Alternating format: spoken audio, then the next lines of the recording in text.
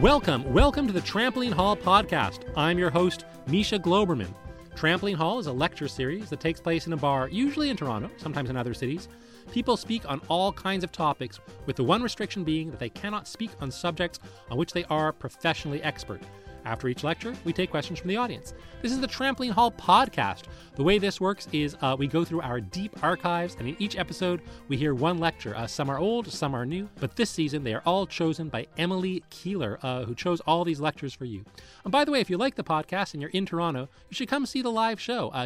Go to the Trampoline Hall website, join our email list, and we'll let you know when those shows are. But for now, now is the time for the podcast. Let's get on with the latest episode. You may be asking if it contains mature language. It might not, but it might. There could be mature language in here, so that's exciting. But now let me introduce you to this episode's lecture. The topic is Hauntings, and the speaker is Celeste Yim. I'm very impressed. I'm so sorry. Did you guys choose your Hogwarts? Did you get sorted into your Hogwarts houses yet? I am good grief. I know. I seem like an Oakley Dokley, I know. But I'm good grief. Ugh. Can't choose where the hat puts you. So nice to meet you all. And so nice to finally become my true self. Which brings me to my talk. I really don't like horror movies. I pretended to for a long time by wearing a T-shirt that said The Shining, so that the white guys would be impressed with me as a chill, cool girl. My friend Monica taught me that sometimes men do this thing where they choose one thing about you, so that, a movie, taste, an opinion about a book, to project your entire personality, so that they can reasonably get mad at you later when you don't end up being the chill, cool girl they made up inside of their head. So I make sure now to give a disclaimer to all men that I go on dates with that I don't like The Shining and also don't want to be in a toxic relationship. Just I contain multitudes in that way. Thank you, Monica. And I never came out of the closet because I was never really in the closet.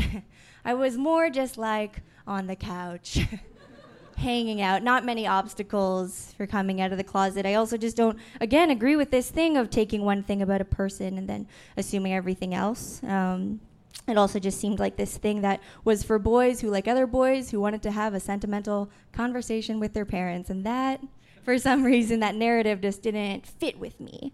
Don't know why. Just sometimes how white people just as an activity go sailing. Like that. It was just it doesn't fit. But I knew that, I am not like other girls. As you can tell. Not like those Kim girls. But not in a specific way. More than anything, I felt like things were kind of ambiguous, and sometimes they were a little bit disappointing. But other than that, I just now I'm pretty comfortable with this, kind of perfect person that I've become. And so when I remember this quiet hum of uncertainty that I used to feel, I feel really grateful. And so I'm going to tell you about the ways in which I've used theories of haunting to understand that my gender has, even before I was able to name it, always been non-binary, and that my sexuality was presenting itself to me, and that trying to impress men in general is just an enormous waste of time. So I learned about the histories of haunting in a class taught by Dr. Sarah Trimble, who's a prof at U of T. Yes, a big shout out to Dr. Trimble. And I took this class because they're one of my favorite profs, and so I was kind of disappointed when I got to this class, did not look it up that much, and we were talking a lot about haunting narratives emerging in Western literature in the Gothic genre, which, to be frank, I do not care very much about. I was just sick. And so, when I started university too, I was heterosexual comparative lit major. And then and so like, you know, like when bros at parties would be like, yeah, the Gothic, are you interested in that? I'd be like, me? Yeah, definitely, for sure. And so I'm in this class and I'm kind of like not that hopeful, right? And my prof, Dr. Trimble, says something that really perks my ears up. They say that haunting suggests that some kind of past that should be over and done with is still unraveling here in the present, and that we can use haunting as an opportunity to hope for a totally different kind of future. And I was like, wow, that is very beautiful.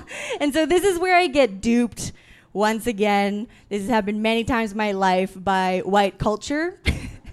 And haunting in Gothic literature becomes like one of my favorite things to talk to like my very patient friends about for the next 6 months. I'm like, let's do this. So the Gothic, it's one of the first times that the novel as a form really considers the past. Right, so we've moved past the modern novel, which is like very realistic, and medieval romance, which is very fanciful. And so it's one of the first times that we're seeing like a literature that is engaging with the reality that's being threatened by the past. So novels do this really hard pivot from like, and then we went to the hill, and now it is tea time, and I hope Heathcliff likes my t-shirt, like all this kind of, to like, did you just see our orphan half-brother's face in that pool of blood? So it's really, things change very fast. And so I'm in this class, I already think it's hilarious.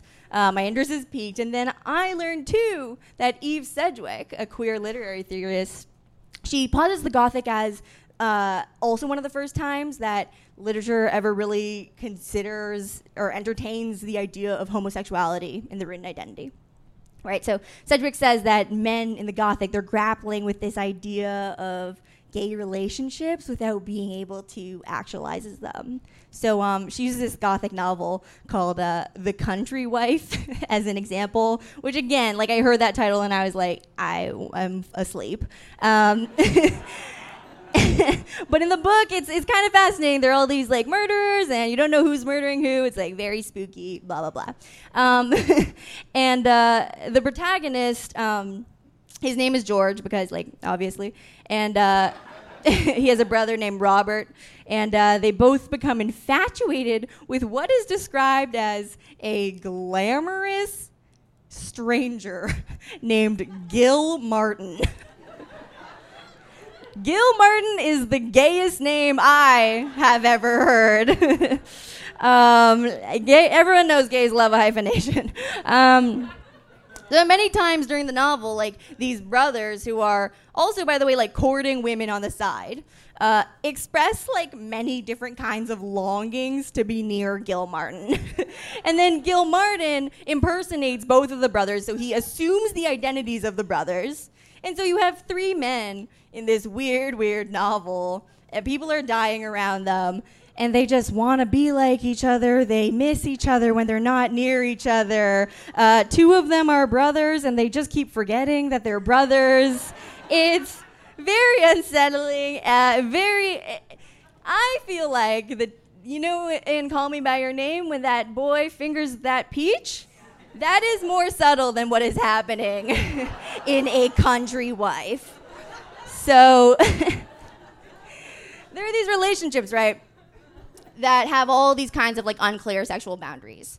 And so Sedgwick says that in the Gothic, identification is inextricable from desire. So think about that. Identification, so just like aligning yourself with someone you aspire to be, is inextricable. We can't have it without desire, wanting to be with that same someone. What Sedgwick is literally saying is that characters cannot distinguish between, do I want to be like you, or do I maybe want to fuck you? I love that. I love that the Gothic is like this time where literature is dealing with this past in like such a passive-aggressive way. Like it doesn't talk about what's happening, and instead it's kind of just like threatened by these quiet tensions that are really caused by something else, right? Characters are just like I don't know. I just like want to be like my sister, and I love her, and also she's like crazy beautiful, right? Anyways, do you want to go to that fucking house on the hill or whatever? Part of this too is that I find so delightful is that there's just so much like hilariously thinly veiled incest in the Gothic, and that is like one of my favorite all-time belly laugh topics is when siblings are just a little too close, and then conversely when you see a couple and it looks like just two versions of one person in a wig. It's just a side bonus for me. So most people think of Haunting, right, as this child that is wearing like either extremely dirty or extremely clean clothing that comes back to torment whomsoever murdered them. But after learning about all this, I felt like weirdly implicated by Haunting.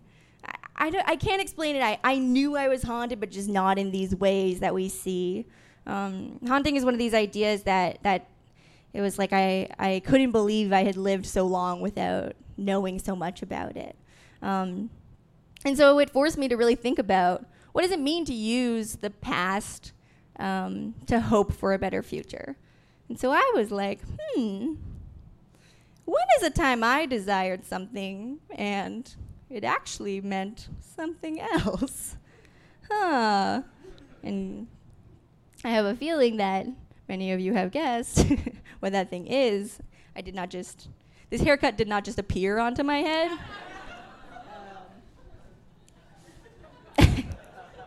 I know I present as just a small Korean boy. And so, do I want to be like you, or do I want to maybe fuck you? Describes every crush that I have ever had. I realized. And I know that because I made a spreadsheet of every crush that I have ever had. Because in a crazy turn of events, I am a chill, cool girl.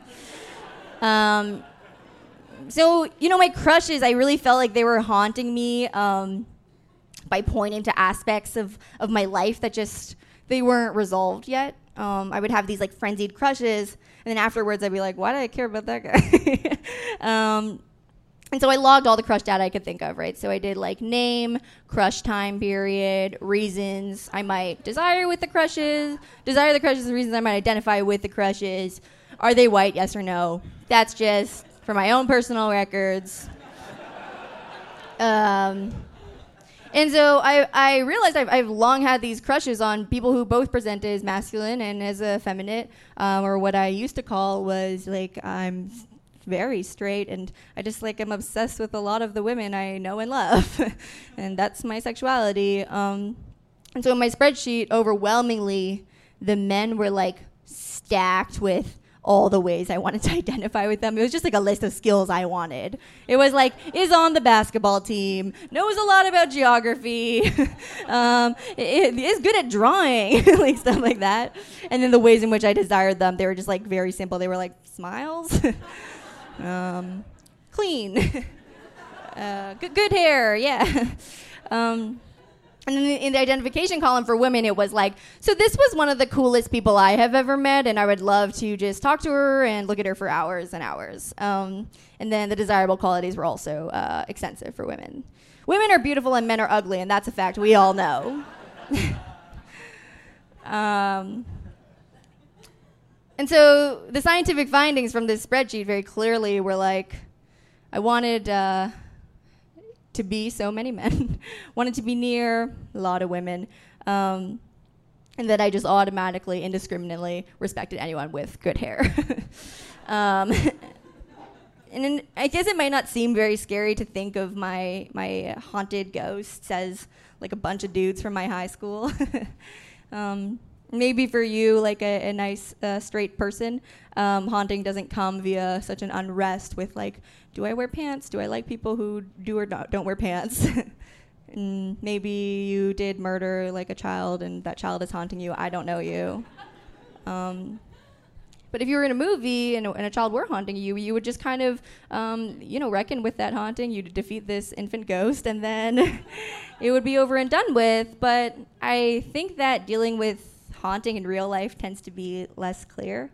I think more often than not, it isn't some kind of like mangled face and like a floating piece of cloth. It's more about responding to this feeling that there's some kind of vague force trying to teach you something about your life. And I think mine it was and it is still trying to teach me about who to love and how. And so at the time, I couldn't name that my crushes were haunted. And obviously, I couldn't glean from them, too, that I'm, like, not a heterosexual, chill, comp lit, major, chill, cool girl, whatever. But the practice of returning to those crushes in order to understand these ways in which I used to be haunted was, like, so liberating. The unrest that I felt was an indication that I just wasn't who I ultimately desired to be yet. And it was like putting on like an updated prescription for your glasses. It reframed like this blurry understanding of the past and it let me see a different kind of future with like so much clarity. Everyone is haunted by the sort of difference between what they once desired from the world and how the world ultimately turned out to be. And haunting isn't just about understanding the past. I think it's about being open in the present to this sort of opportunity to change. And I think the whole idea of coming out really refuses to accept that there's still progress to be made. And I don't want to be stuck. And so I want to be haunted, I think, so that I can always be moving towards who I am, even if it's greater or scarier than anything I really have the words to name now. I don't give a fuck about scary movies, and were a man with strong opinions about The Shining to haunt me now, I would absolutely haunt them back. Thanks, everyone. Celeste Yim, ladies and gentlemen. You're listening to the Trampoline Hall podcast. I'm Misha Goldman. Up next, the Q&A. Are there any questions?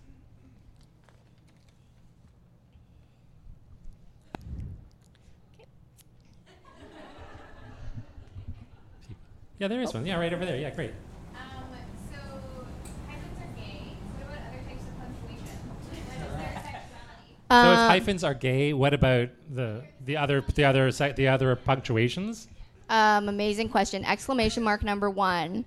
Question mark coming in at a hot number 2. That one comes first, and then you acquire an exclamation mark as you grow older. Are you just ranking them now? Are you like? What was the question? Which ones? What was the question? I immediately became competitive. The question wasn't to rank them, was it? No. Thank you. That's an optional activity, but there was a different question, right? Specifically about their sexuality. If hyphens are gay, you would demand to know the sexuality of all the other characters in the ASCII character set. Is there one you're curious about in particular? Yeah, maybe that's a better place to start. Semicolon, bisexual. Obviously. Next question. You don't have the internet? Pretty easy one. Pretty low-hanging fruit there. That's pretty much it. Okay. Well, there you go. You could just take it from there. Not at all related to my talk. Any other easy questions? Anything else people would like to know? Yeah, yes. So why don't you like horror movies? Why don't you like what? Horror movies. Amazing question. I don't like the feeling of wanting to die for 90 straight minutes. I know that people like inducing that panicky feeling, but I feel it at the sight of many other things. Right, so you're scared enough. I actually don't need it, yeah. It's more like, extra. Yeah, like, let's spread the wealth. I don't want to take up space in horror movie theaters. I did see A Quiet Place this week, and it took me like hours to calm down after. But maybe related, John Krasinski can absolutely get it. So. There you go. Does it answer your question? It's not. Yeah, sure it does. Great. Yeah, it does. Anything else anyone would like to know? Yes, over there on the wall, yeah. What other horror movies did you pretend to like? Every single. The Ring, never. I mean, I watched 5 minutes and I was like, fuck no. am I going to watch the end? It's a really hard genre to pretend to like, because if it's one thing to sort of sit through, like if you're like, oh, I don't like nature documentaries, you can sort of sit through one and like be like, blah. But if you don't like being terrified, that's a really shitty thing to have to put up with. Just, would you actually go to horror movies and be terrified and just be like, oh, it's fun, or would you like? Yeah, I am a big believer in when trying to lie to a man using Wikipedia. And so I did that many times. I remember specifically I watched Prom Night in a girl's basement, and it was like girls and boys sit on the couch and be scared together, and I hated it so much. And it's not a scary movie. You know what's going to happen at all times. It does, yeah, but okay. Maybe it might be like the musical Stings. Maybe that is what scares me. It's like there's something particular about the movies. I don't know. I scare easy. Yeah, sure. Bisha. No, well, they make them to scare you on purpose. Yeah. So your answer, you want to know which ones, and the answers were Prom Night. Yeah, I've seen Prom Night. The Ring. And The Ring. I never saw. What are other like? So the questions are, what are ones you pretended to see? Yes. Even like those parody scary movies. Is that what they're called? Scary movie, yeah. Where there's pretended to see those as well. You pretend to see the parody. Even the joking scares are scary, and I'll say they're that. scary, right? Okay, all right. Yeah. So it's the movies, the horror movies you saw, were in fact none, basically. Yeah. More or less. Mm-hmm. It was more like if a man prompted me, a boy, who was like, "Do we have chemistry in grade 8?" And I'd be like, "Yeah." Whatever you say. I'd wonder about the age. Okay, so grade 8 is like the time that we're like. Yeah. The spreadsheet is like, I would say it's very dense in middle high school years. Right. It's a crush. There's a very fast crush rate. Yeah. Sure. Yeah. But there are some recent ones. Yeah. Okay. All right. Yeah. Good. Okay. Any other questions? All the way in the back. Yes. Back there. Yes. Did you tell us all the categories on your spreadsheet? Did you tell us all the categories on your spreadsheet? And if we were to make your own, what would that? Right. Yeah. So because you asked because you want to make your own. Yeah, I what's didn't know missing? how detailed I should go into it because I was like, I don't have a visual aid. Yeah. But I will say that it was color coded, like in the gender presentation, because I was like specifically interested in that. I wonder if I missed anything.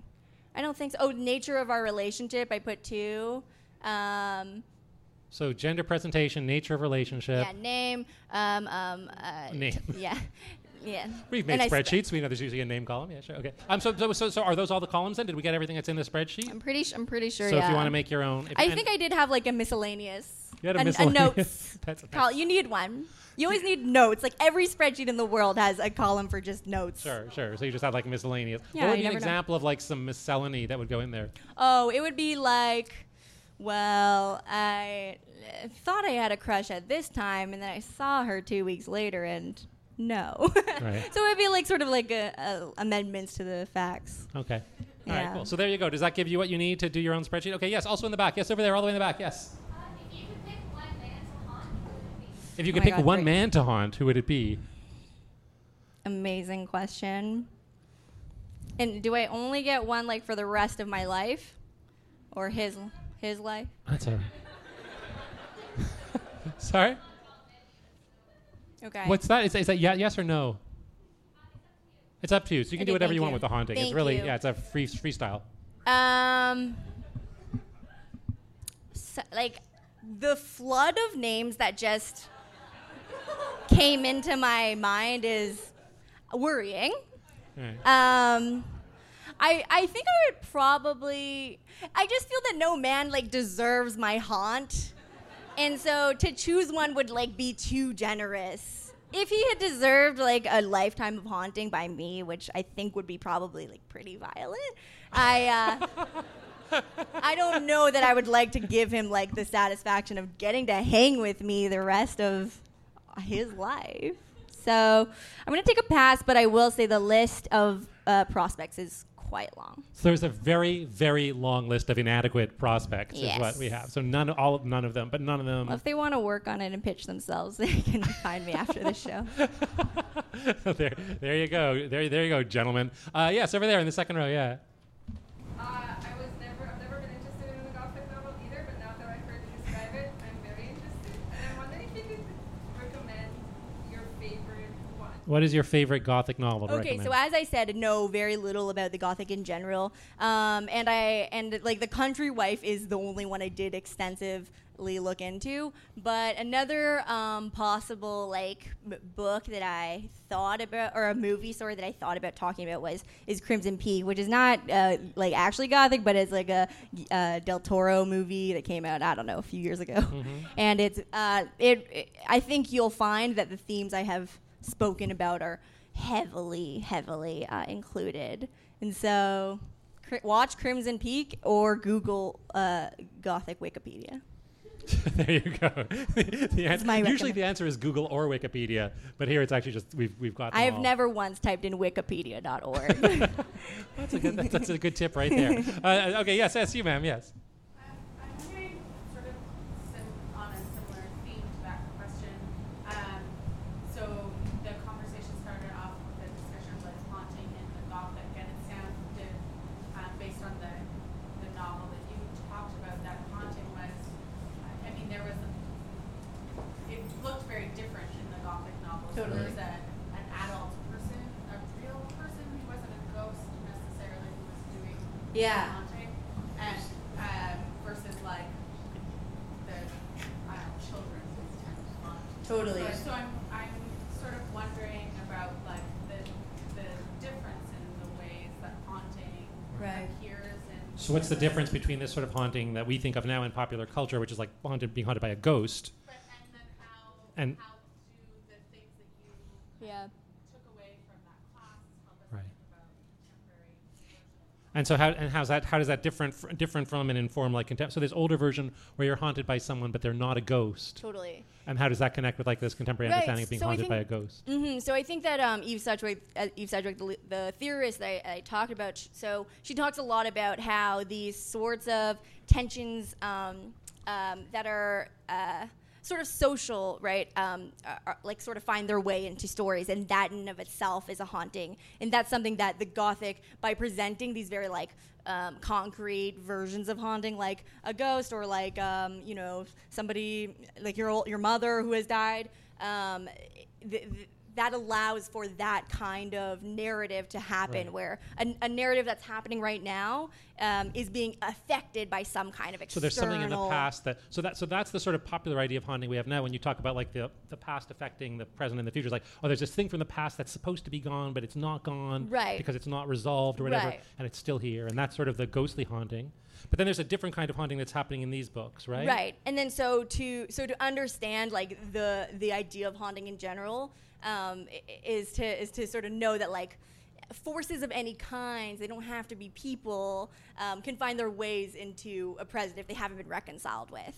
So in the Right. way that like these, you'll see all these like very queer relationships occur in Gothic novels without there ever being a confirmation of that queerness, is sort of this suggestion that characters and authors are trying to talk about these things, and they don't find it reasonable to yet in the Gothic. So that's another thing that can haunt, is like this unexplored tension, or this unexplored desire, or all those kinds of things can haunt in the same way as like a child from the past or whatever, like something more concrete. Exactly. Okay, cool. Does that start to get at your question? Did you feel that and these things become and then the idea is that they come back and haunt because they're not reckoned with? Is that the idea? Yeah. Did you find that the spreadsheet, like did the spreadsheet, I keep thinking it's actually it's a spreadsheet. It's literally like It reckoning. exists. It's a reckoning tool. So Yeah. did it undo did it undo that haunting for you in some way? Like were you haunted? I was thinking like, oh, like you're haunted by Totally. that little kid, like by that is that happening there in some way? Or Yeah, I think it did. I think also because it was such I linked it so much to like my identity, and now that I feel that I've realized sort of those parts of my identity that I feel were haunting the crushes at the time, I do feel like the spreadsheet sort of mapped out the ways in which that was reconciled. And so, yeah, I feel really grateful to like have all the different kinds of resources to have laid it all out for me. I'm a visual learner in that way. Do you think that doing that what's the phrase, like Eve Sedgwick says, you can't, that identity is inextricable from desire. Mm-hmm. Did it extricate it in some way? Did doing that extricate identity and desire? Like did it separate who you are from who you want in some way? Like just doing the spreadsheet? Oh, that's a good question. Yeah, I think that you know, it's not like a perfect science, right? So, and actually it helped me understand that where, you know, the trends were that with males, I would like really identify with them, and women, I would desire them. But it helped me also understand that these things are so random. And so to want to expect them at any time in any kind of form is sort of also this liberating thing, to not have to think of people as people I will like and people I don't like, and that was an important lesson. Cool, awesome. Yeah. Anything else you would like to know? Yes, over here. Yeah. I'd like to know how Haunting has informed your comedy or intuition as a performer. How has Haunting informed your intuition as a performer? That's as a comedian or good performer? question. Yeah, I think that something I would have liked to talk about were I to have more time is the haunting of spaces, and that was my first sort of understanding of haunting. Immediately learning about that, I was like, oh, every space is haunted by something that's happened in it before. And haunting becomes this really political idea where we are in this progressive Western world and we haunt all these lands that have been violently stolen. And so haunting in these sorts of professional ways and these artistic ways has really made me so hyper aware of the responsibility of understanding what has come before me and how I should act accordingly. Cool. Yeah. Does that answer your question? Damn right it does. Ladies and gentlemen, let's hear it for Celeste Yim.